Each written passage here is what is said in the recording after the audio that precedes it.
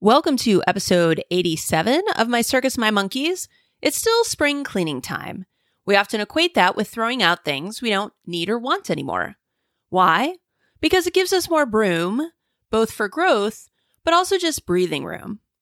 Today we're going to apply that concept to our systems. If your systems have too many steps or frustration points for the folks involved, you're wasting time and energy. Not to mention, it feels cluttered and overwhelming. So stay tuned and find out how to declutter and revamp your systems with our third spring cleaning challenge.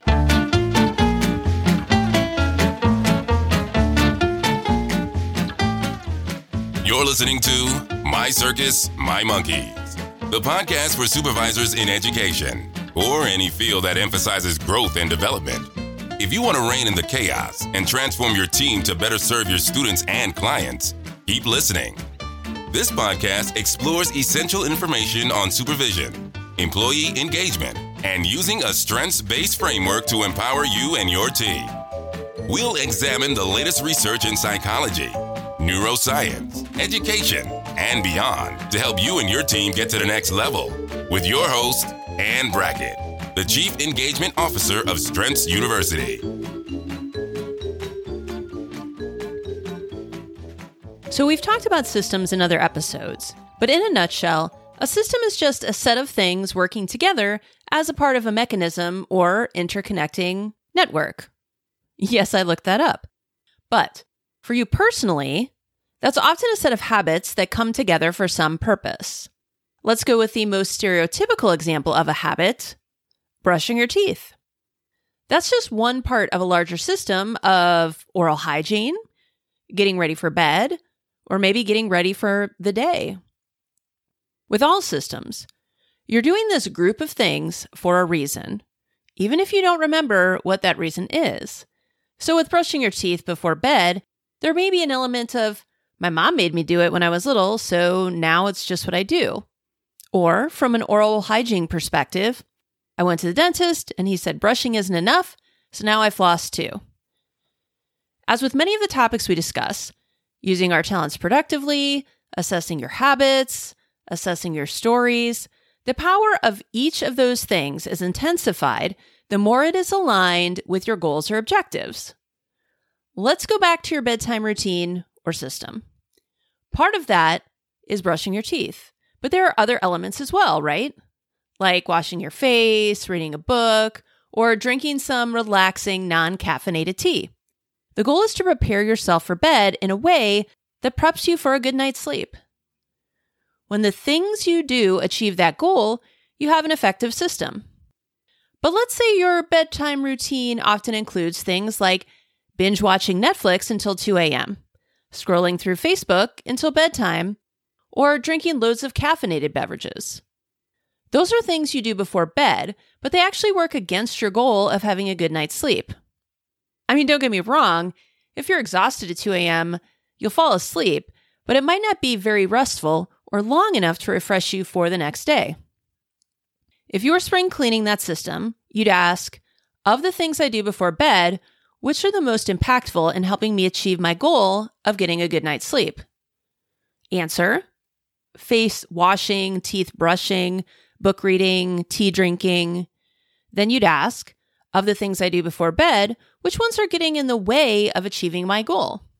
Answer: staying up until 2 a.m., whether it's with Netflix or even reading, drinking caffeine, scrolling on your phone, etc. If you want an effective system, and by effective, I mean achieving your goals with the least amount of energy necessary, you want to keep things from the first group and reduce, if not eliminate, the second group. And if you don't have enough in the first group to make the impact that you need, you add more of those things in. Now, when I was rereading this draft, I realized it was definitely from the standpoint of a single person without kids. There may be some elements of your bedtime routine that are not ideal, but nor can you simply eliminate the problem. Since you can't just put your kids in a hibernation pod at a certain time each night, their bedtime routine may actively interfere with your ideal routine.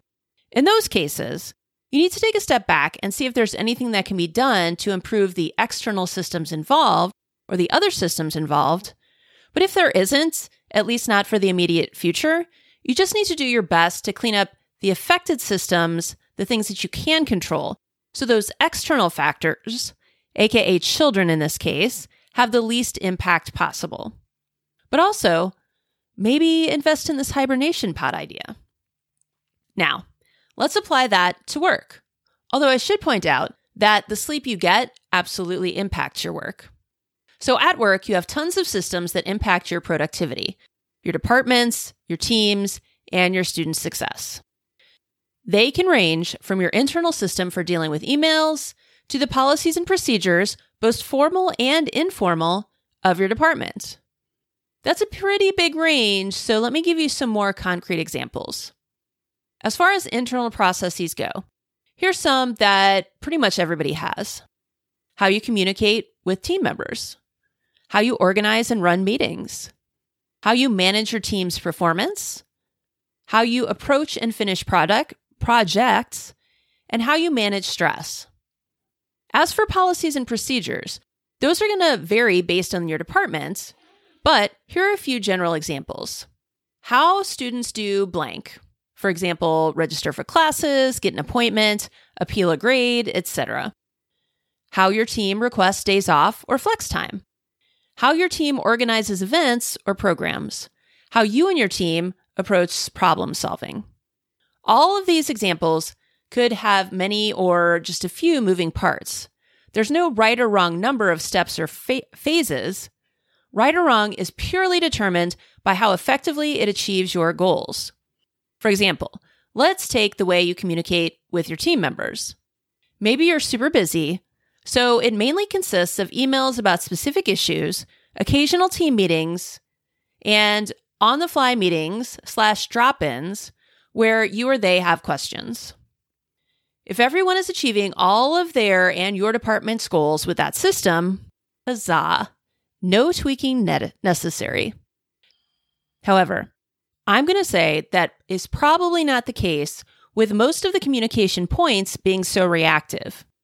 Now, the challenge for this week is to pick a system, either one of your internal systems or a formal or informal departmental procedure, and clean it up. How do you do that? We've talked about it in other episodes, but let's walk through the communication with your team example. Why? Because I'm guessing 99% of you don't really have an effective system. How do you go about cleaning up this system? Remember, the point of all of this is to use you and your team's energy as effectively as possible to achieve your goals and objectives. So let's start with a few questions. What goals do we want to achieve in communicating with our team? 2, what parts of the current system contribute to this? AKA, what's going well? 3, what parts of the system get in the way of this? AKA, what are the frustration points for everyone involved? You, employees, students, etc. 4, what do I need to add or get rid of? I'd say for the most part, communication between you and your team has the goal of making sure everyone is on the same page about what's going on, what needs to happen, specifically, what each member needs to do, and finally, where the department and the institution is headed. There may be some more nuanced goals, but I think you're picking up what I'm putting down. So, if your system consists of emails about specific issues, occasional team meetings, and on-the-fly meetings / drop-ins when you or they have questions, do those get you where you want to be? I'd say there's some helpful components there. Emails can be helpful for quick updates or to get things in writing so neither party forgets what was decided. Team meetings can be helpful when you need to discuss topics or get the same information to all of your team. However, meetings themselves comprise an entire system as well. So how effectively you're running those meetings is going to impact the communication that happens there. Okay, so I just unintentionally added another layer there. Just like with those pesky kids that won't go to bed and thus interrupt your bedtime routine. What I don't want to do is overcomplicate things. As with all my challenges, you can and should absolutely start small. Making slow, steady progress is really the way we accomplish lasting change. In this example, if you discover other systems lurking within the system that you want to clean up, just make a note of it, but don't let it throw you off track. What you're really looking for is 1 or 2 tweaks that you can make to improve the overall system. After those get fully integrated, you can go deeper and clean up other parts of the system. But remember, your brain hates change, so it will absolutely try and talk you out of doing anything at all because it's, quote, too much work, or there's no point if I can't fix it all. So let's get back to assessing this communication business. Let's just assume your meeting skills are top-notch. So let's jump into the on-the-fly / drop-in meetings for questions, check-ins, etc. These often accompany an open-door policy. Can you and your members get helpful information this way? Sure, but how disruptive is it?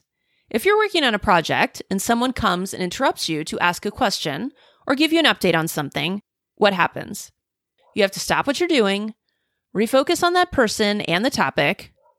If there was something related to this issue that you needed to bring up, you also have to remember in the moment what that was. And that can be challenging if you're super busy or just focused on something else. Then, depending on how long this takes, you either have to just go to your next meeting and not get that task done, or if you do have time left, you have to refocus. And neuroscientists have found that it takes between 20 to 30 minutes to truly refocus your attention. And of course, the same thing is happening to the other person involved, whether they're the one approaching you or if you've dropped by on them.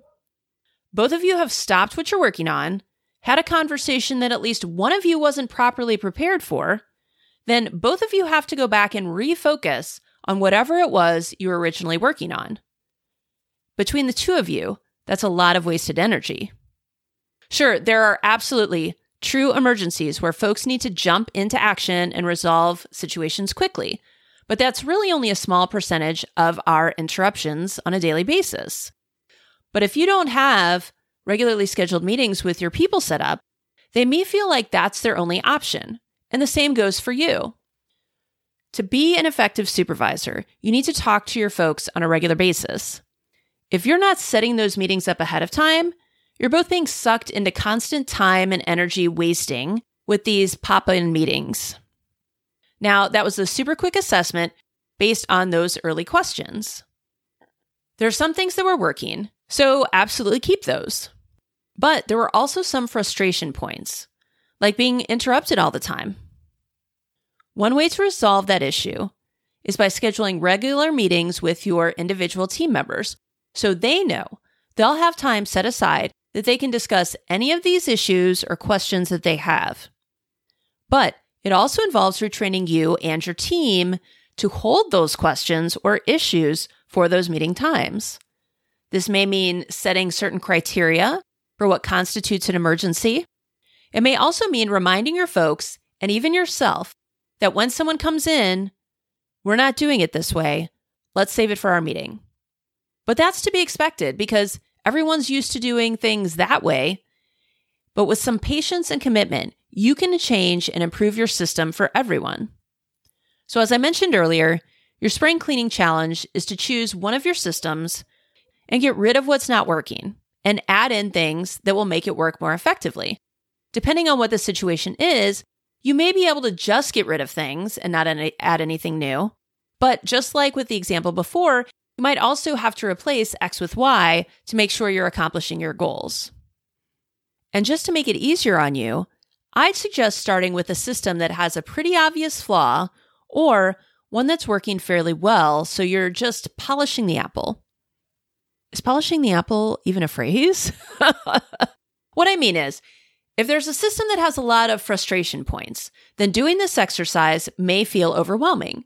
But if you pick something that's working pretty well already, then you're just making minor tweaks that will save you time and energy. That means making the change won't be too challenging for you and your team. And if you can get a few easy wins under your belt, that will encourage you to do this with other more challenging systems. So, good luck with your spring cleaning challenge number 3. And until next time, stay strong. Thanks for listening to My Circus, My Monkeys. You can find this episode's transcript and links, as well as other episodes, on our website, www.strengthsuniversity.org/mycircus. If you found this podcast valuable, please share it with your friends and colleagues so we can empower and support supervisors everywhere. Finally, be sure to subscribe so you never miss an episode.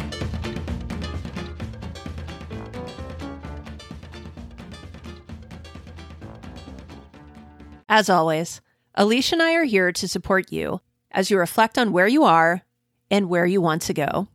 One great way to invest in yourself and your team is to join us for the summer cohort of the Supervisor Strengths Institute. We are revamping the Institute this summer to make it even more manageable for your busy schedule. It is the same great content, but we've condensed it so you can work through each week's modules and start implementing change even faster. We know that life can too easily get in the way of you staying on track, so we've also added a bonus for everyone who completes all 8 weeks of learning. You will get an additional 60 minutes of our time, and you can use that for more individual coaching, a short team session, or to receive a discount on a longer team workshop. Our Summer Institute starts on May 28th. Go ahead and register now. Check it off your list. We want you, your team, and your students to shine their brightest, and that starts with you. So join us for the Summer Institute using the link in the show notes, or if you have questions about the Institute or other services, contact us at Anne, and that's ANNE, at strengthsuniversity.org. Thanks for listening to My Circus, My Monkeys. You can find this episode's transcript and links, as well as other episodes, on our website, www.strengthsuniversity.org/mycircus. If you found this podcast valuable, please share it with your friends and colleagues so we can empower and support supervisors everywhere. Finally, be sure to subscribe so you never miss an episode.